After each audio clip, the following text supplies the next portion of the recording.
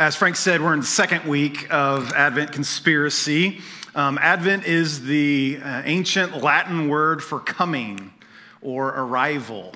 And so this is the time in the calendar year when we, as followers of Jesus, start to prepare our hearts, our minds, think about our calendars, think about the celebrations, all the things that have to do with Christmas, to prepare for the celebration of the coming, the arrival of Jesus. And at the same time, we look forward to his second coming, his second arrival. This is the time of the year, or this is the time in history where we're in between those two things. Nikki started us off last week by reminding us, or kind of talking about the hecticness, is that a word? Hecticness? The busyness of the season. It can be stressful. It feels like, some of you feel like this, like I do. Sometimes it feels like you blink and it's January. It just seems to go so quick. There's so much to do, so little time to do. And if we're not careful, even as Pastor Mark reminded us, if we're not careful to have these moments where we're focused, where we clear away all of the stuff, all of this that comes with this season, if we're not careful, we go all the way through December and we don't take time to worship. I know it's shocking to hear this from a pastor in a church, but Christmas is about worshiping Jesus. Like, that's the point of the season. So that's the first core practice of Advent Conspiracy. It's worship fully. And this is kind of where the conspiracy part comes in. Some of you, maybe you're new to Grace Point over the last year or so, and you've heard us talking about Advent Conspiracy. You're like, what's this conspiracy talk? That doesn't sound very Christmassy to me. What is the conspiracy part? The conspiracy part is to say, we're going to resist some of the hecticness, the busyness. We're going to resist some of the overindulgence so that we can focus our hearts, our minds, our calendars, our energy on what we believe is truly worthy of our energy and attention, our worthship, as you heard last week. So that's the first core practice. Worship fully. And we're going to go the second step and talk about the second core practice of Advent Conspiracy this week, and it is spend less. Spend less. Now, I don't know if you saw this or not, but last Friday, Black Friday 2022, Americans did not let talk of recession or inflation slow them down one bit. We set some records last Black Friday. In fact, Adobe Analytics tells us that we set a record for online spending last Friday at $9.12 billion. That's just online. That's not in the store. That's a record for online spending on Black Friday. Congratulations, America. It's a lot of money. And listen, if you're trying to figure out how much of that number you spent online last Friday, I'm right there with you. The Hughes household contributed to that figure. So I'm not here to get all Scroogey on you and make you feel guilty for spending on Black Friday. There are deals to be had on Black Friday, okay? I do not live with my head in the sand. Your dollar can go further on Black Friday. And we don't spend all that money on us, right? Some of it's for gifts that we're giving. Christmas is a season of giving. We'll talk about that next week. So can we just admit, though, it's a little out of hand? Like, can we at least mentally get there? They say a picture is worth 1,000 words. What does this picture say? This is a Walmart on Black Friday. And they had obviously discounted TVs, right? So they open the door, everybody, there's the stories of people being trampled on the way to the TVs, stories of fist fights breaking out in the parking lot because I was here in line first. No, you weren't. I was here in line first, and back and forth and back and forth, back and forth. There's actually a website, and it pains me to say that this website even exists, but the website is called Black Friday Death Count. It takes records of all of the deaths that have happened on Black Friday around the world since 2006. I checked it this week. You don't want to know this, but I'm going to tell you. 17 deaths have happened on Black Friday because of spending sprees, because of this craziness that's happened. 17 deaths, 125 injuries. It's the most wonderful time, right? And maybe, probably, I can't say because I don't know you, but it's probably not that intense for you.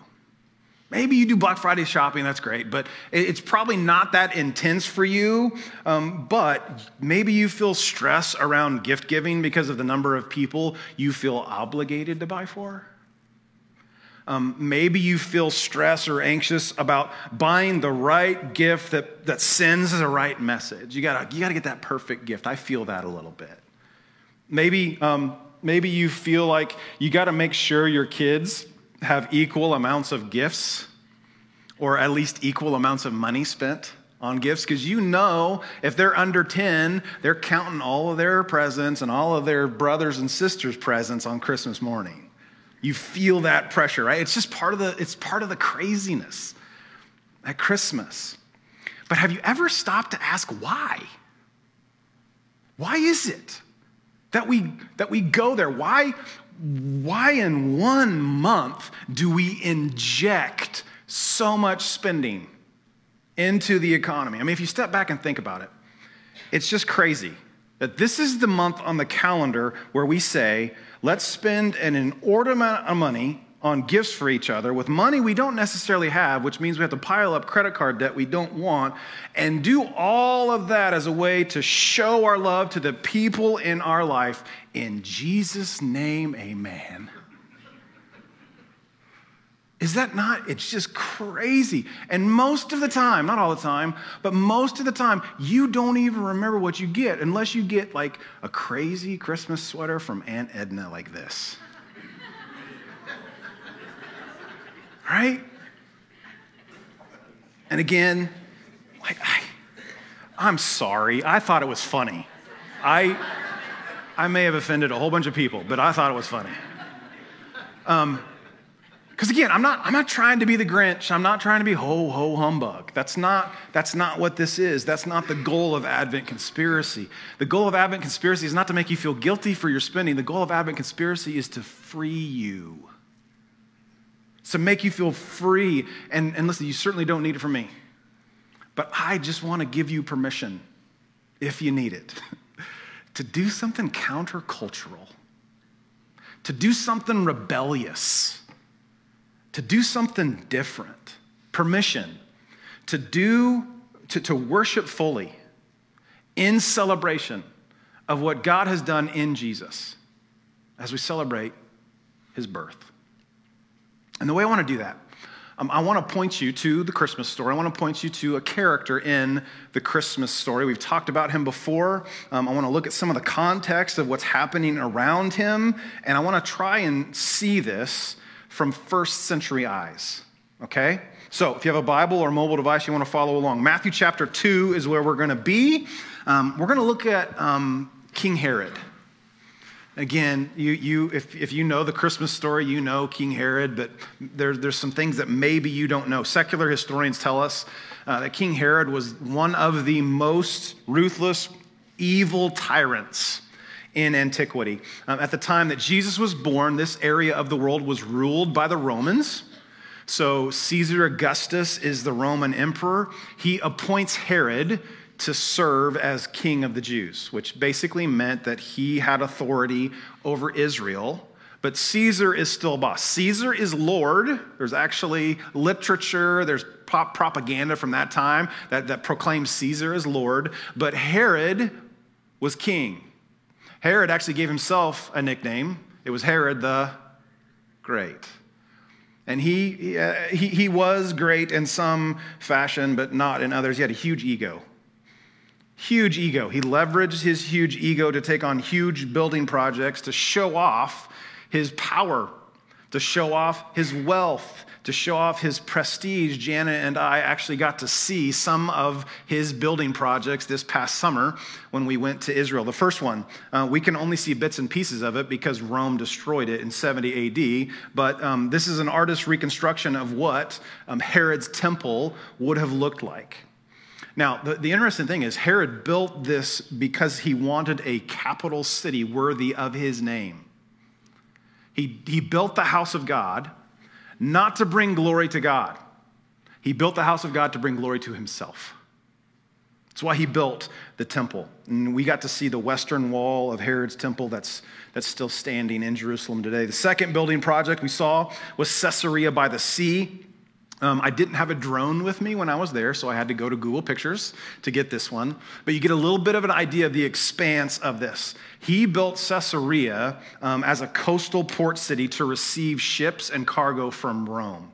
And he built it to impress Rome, which is why it's called Caesarea, named after Caesar. Okay? He was a great politician. He knew you had to give something in order to get something.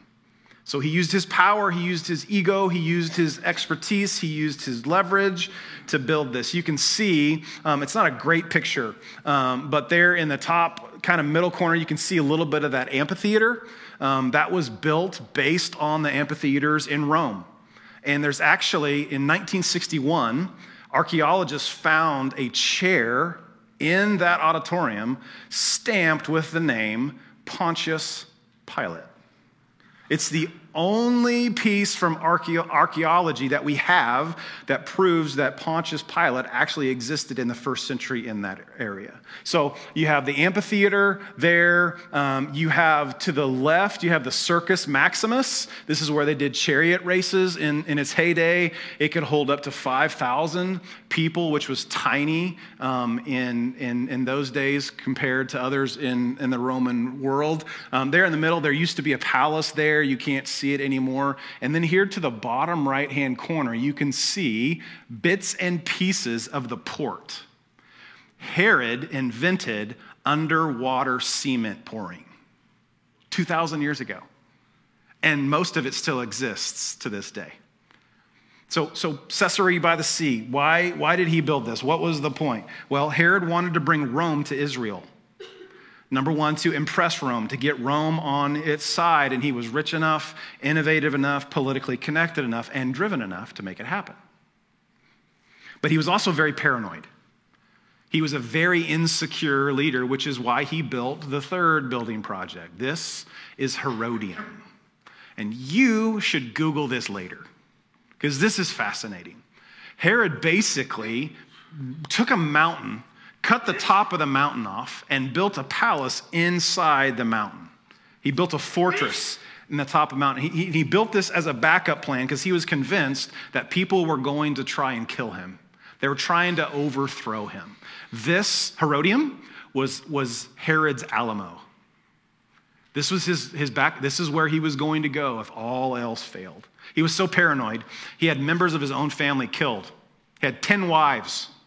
Only loved one of them and had her killed.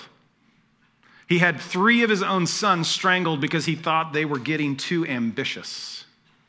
Caesar, a Roman, Caesar said it was better to be one of Herod's pigs than one of his sons. Because Herod, as a Jew, would never touch or have anything to do with pork, so pigs would be safe around Herod. His sons were not. So this is the man in charge that first Christmas. A tyrannical king ruling over God's people, visions of grandeur, obsessed with power, hoarding his wealth, constantly paranoid. Herod ruled over what Greg Holder calls the empire of more. Build more, spend more, gain more, hoard more, because more is better. # make Judea great again. Or if you're on the other side of the aisle, # build Judea back better. I'm an equal opportunity offender. Right? And under the nose of this ruthless, greedy, power-hungry empire of more, the gospel writer Matthew tells us this: Jesus was born in Bethlehem in Judea during the time of who? See, you got to read between the lines a little bit, but Matthew, in one verse, is giving us a contrast. There are two kingdoms. There are two kings in one verse. Herod and his empire of more versus the humble servant king, Jesus. Look at the rest of that verse. Magi from the east came to Jerusalem and asked, "Where is the one who has been born King of the Jews? We saw his star when it rose and have come to worship him." And Herod says, "What? King of the Jews?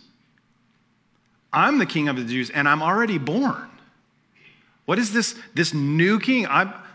There's only one king, and I will not be threatened. My empire will not be threatened." So we're not surprised when we read that when King Herod heard this, he was disturbed. I bet he was. But it wasn't just King Herod, it was all Jerusalem with him. In other words, even the announcement of Jesus' birth caused a reaction. It created a response. People like Herod felt insecurity and fear, like his birth was a threat to Herod's way of life.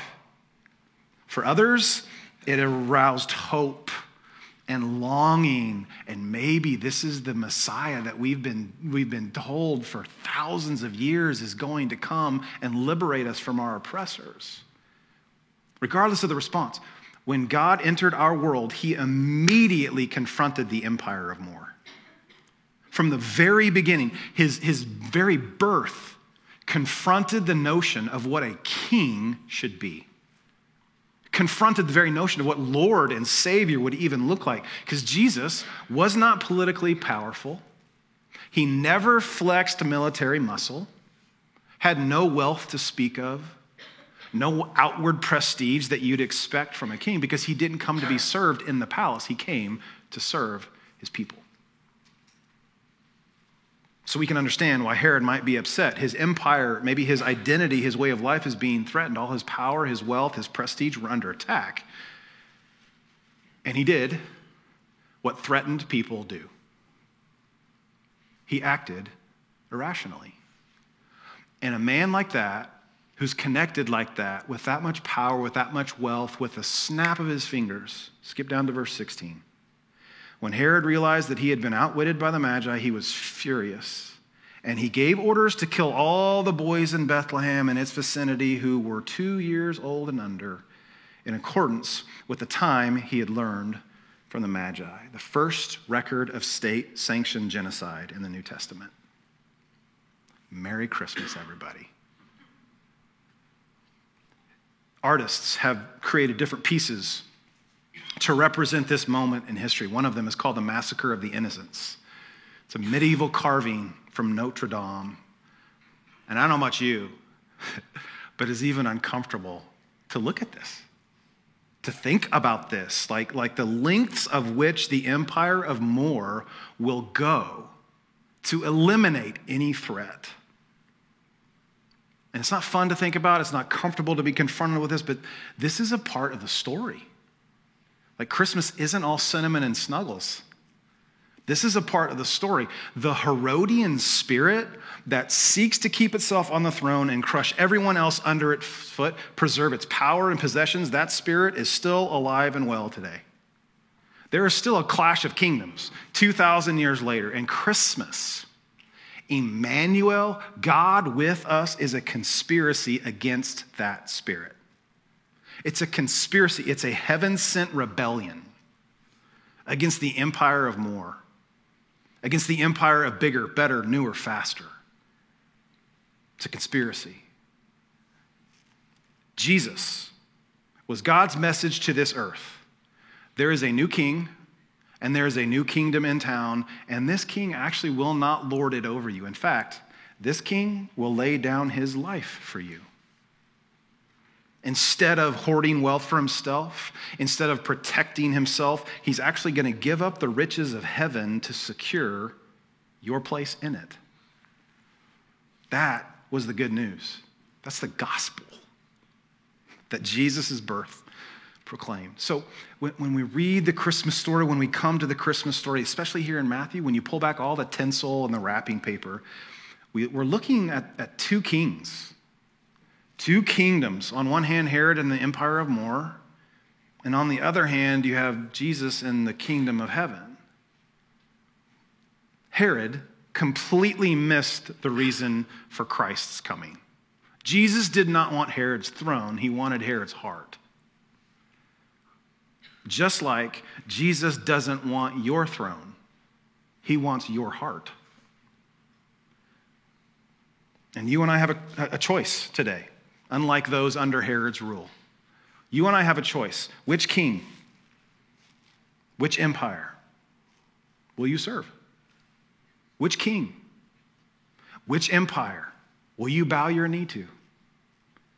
Herod and the empire of More, or Jesus and his rebellious, countercultural kingdom? And I realize we don't serve a historical king like Herod. Like we got rid of that in the 1770s, right? But there are kings that are still alive and well today that demand our allegiance in America, especially at Christmas. The counterfeit king is consumerism.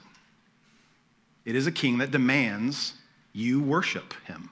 It is a king that demands you bow its knee. It's the spirit at this time of year that says it's bigger, better, newer, faster, and more stuff, more presents, more spending. The bigger, the better we spend our time, our energy, our money, chasing after more. Let's just think about it just for a second. Let's just think about it personally.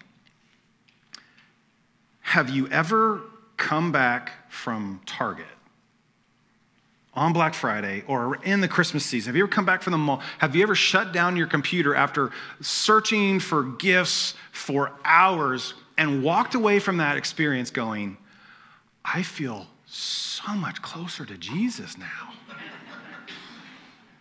you ever felt that? I haven't. And I may be the outlier. I'll fully admit that. But does shopping and stressing and spending increase the joy? Does it increase the wonder and the good news that was proclaimed at Christmas? Let's just take it a step further. Here's a statistic from a couple years ago. It floored me when I read this. It still bothers me to this day.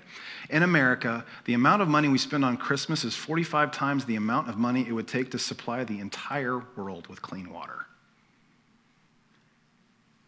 1/45 of the amount America spends on Christmas takes care of the water problem. So, what do you think is closer to the heart of Jesus? Piling more on top of more, or spending a little bit less to give to those who actually need it? That's the invitation of the conspiracy, to spend less. And please hear me. I didn't say spend nothing. Some of you may want to go there, but that's not what I'm saying. The goal is not to boycott the mall or sit your kids down and tell them they are ungodly for wanting Christmas gifts. That is not the goal here. The goal is to make sure, and I am with you on this, I have to make sure my heart doesn't get hollowed out by consumerism. I have to make sure that my heart in spending and giving and celebrating reflects and mirrors the heart of Jesus for the poor, for the marginalized, for the under-resourced, for the oppressed. Because, see, that little baby boy eventually grew up into a man. And when people started following him around and calling him rabbi and teacher, here's one of the things he warned them about. He said, watch out. Be on your guard against all kinds of greed. So, Jesus, there's different kinds of greed? Yep. Be on your guard. Watch out. There's all kinds of greed. Life does not consist in an abundance of what? Christmas presents. Oh, it doesn't say that. Possessions, same thing. Same exact thing. Jesus says, be careful, because a couple thousand years from now, you're going to be tempted to think my birthday is about buying a bunch of stuff. But your soul is worth so much more than that. It's worth so much more. Don't buy the lie that possessions equals life, because it doesn't. I get it. We're American. Those messages and ideas are constantly forced on us. But our Savior invited us over and over and over again to reject the peppermint lie of consumerism that says just buy this and you'll be satisfied. That's what possessions promise, right? Satisfaction guaranteed. Just buy these shoes, upgrade that phone, lease this car, and you'll finally be happy. And I am not the guy that will say that doesn't give you happiness, because that would be a lie. Those things do give us happiness.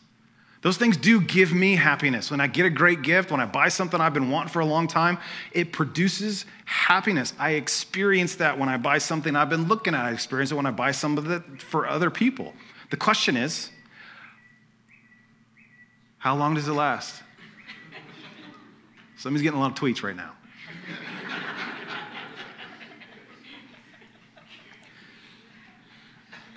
That's a first, by the way. Never experienced that before. That's awesome. Do you want to read them? Do you want to share them?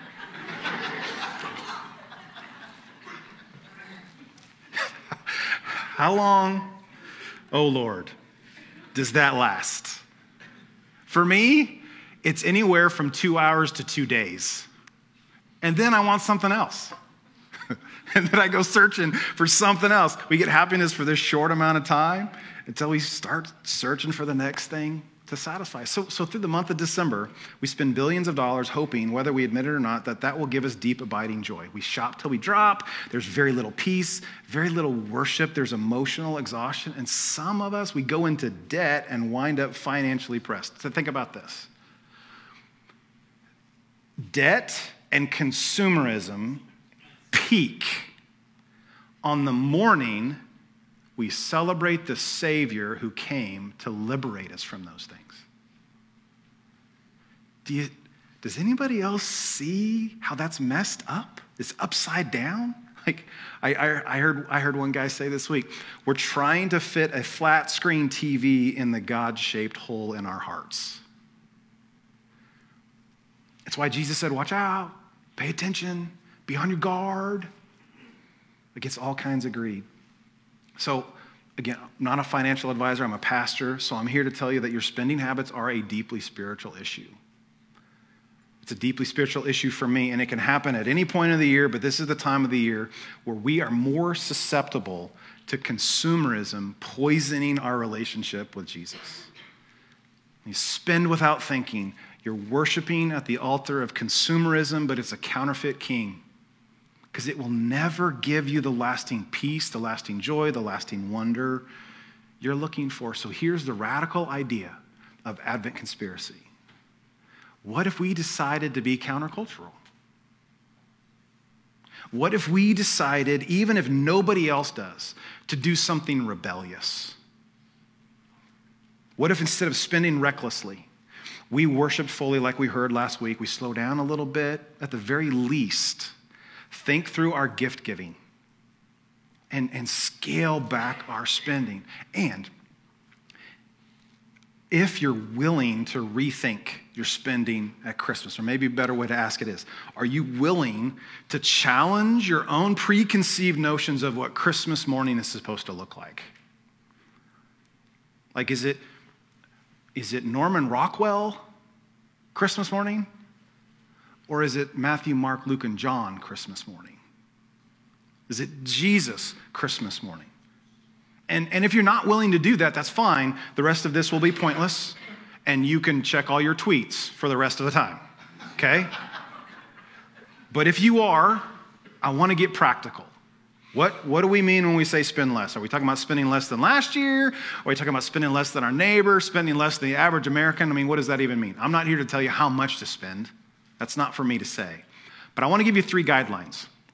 3 guidelines that you can attach to your spending at Christmas if you want to join us in this countercultural conspiracy. Here are action steps. Number 1, set a limit. Set a limit. Yeah, nobody applauded in first service either whenever I said that. Set a limit. We don't like limits. But the best way to curb runaway spending is to set a limit before you even start. So think about it. We set limits for kids. We have limits at work. There are limits of what you can and can't do legally. And when we exceed those limits, there's usually a price to pay. Like our jails, our prisons are full of people who exceeded limits over and over and over. The danger of consumerism is there's no jail. In fact, you're actually stuck on like a wall of fame if you're really good at this. There's no jail unless you're stealing or embezzling money. There's no consumerism jail. So there's a self-discipline thing to this. There's a wisdom thing to this, to set limits on ourselves. Here's one way I read a family who decided to take their cue of gift giving from the wise men, right? So the wise men show up to give gifts to Jesus. They give him 3 gifts: gold, frankincense, and myrrh. And so this family decided we're gonna give you 3 gifts. Number 1, you're gonna get something you want, something from your list. Number 2, you're going to get something you need, socks or shoes or a coat or a bedspread. And then number 3, we're going to buy an experience for you, something that we can experience together, a concert, a movie, ice skating, whatever it was. And I was just struck by how simple and smart that was. And as I read their story, what they found was each of those gifts took on more meaning in limiting what they gave. They actually gave better gifts instead of just more. Less actually turned out to be more. Now, don't get in the car today after church and tell your kids, Pastor Tim says you only get 3 gifts this year. Don't throw me under the bus. But maybe it's just a conversation starter with your kids. Maybe it's just something, hey, can we think about this? What does it look like for us to spend less? What does it look like for us to do that as a family? Whatever you do, action step 1, set a limit. Number 2, make a budget. Make a budget. You heard Nikki refer to this last week. The average American spends above their capacity at Christmas. It's the average American.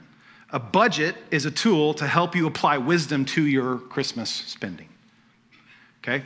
Statistically speaking, a third of every household represented in this room and watching online is still paying off debt from last Christmas. So let's just go down the line, every third household. Anybody want to raise their hand? No? No, absolutely not.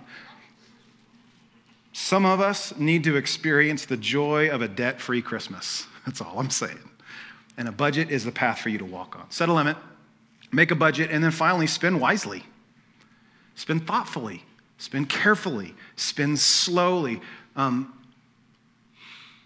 of you need this permission, so I'll just say it. Spending less doesn't mean you love them less.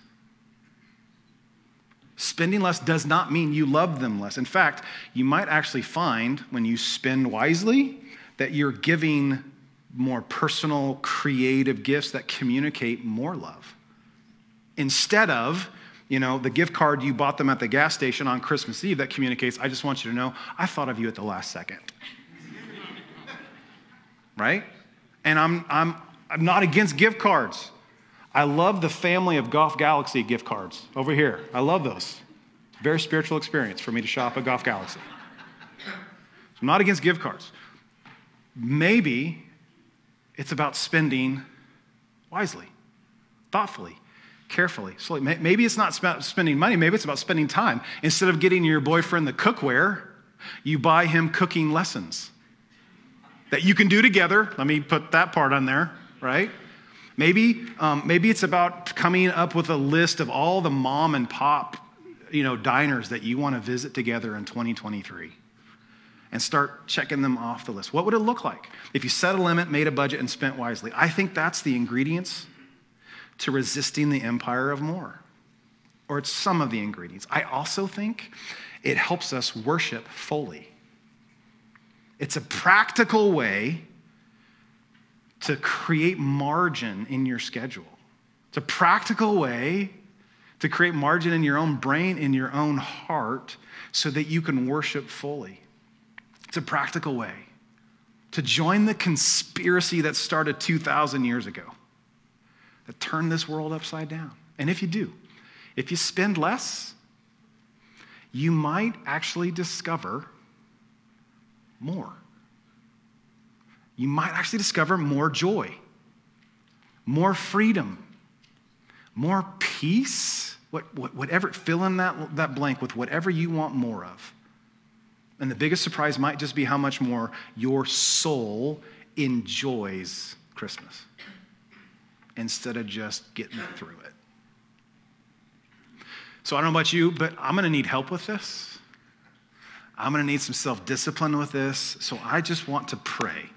And I want to ask God to help us know what to do with what we have just heard. So let's pray. Father in heaven, this lands in so many different places. Some of us, this is just how we live.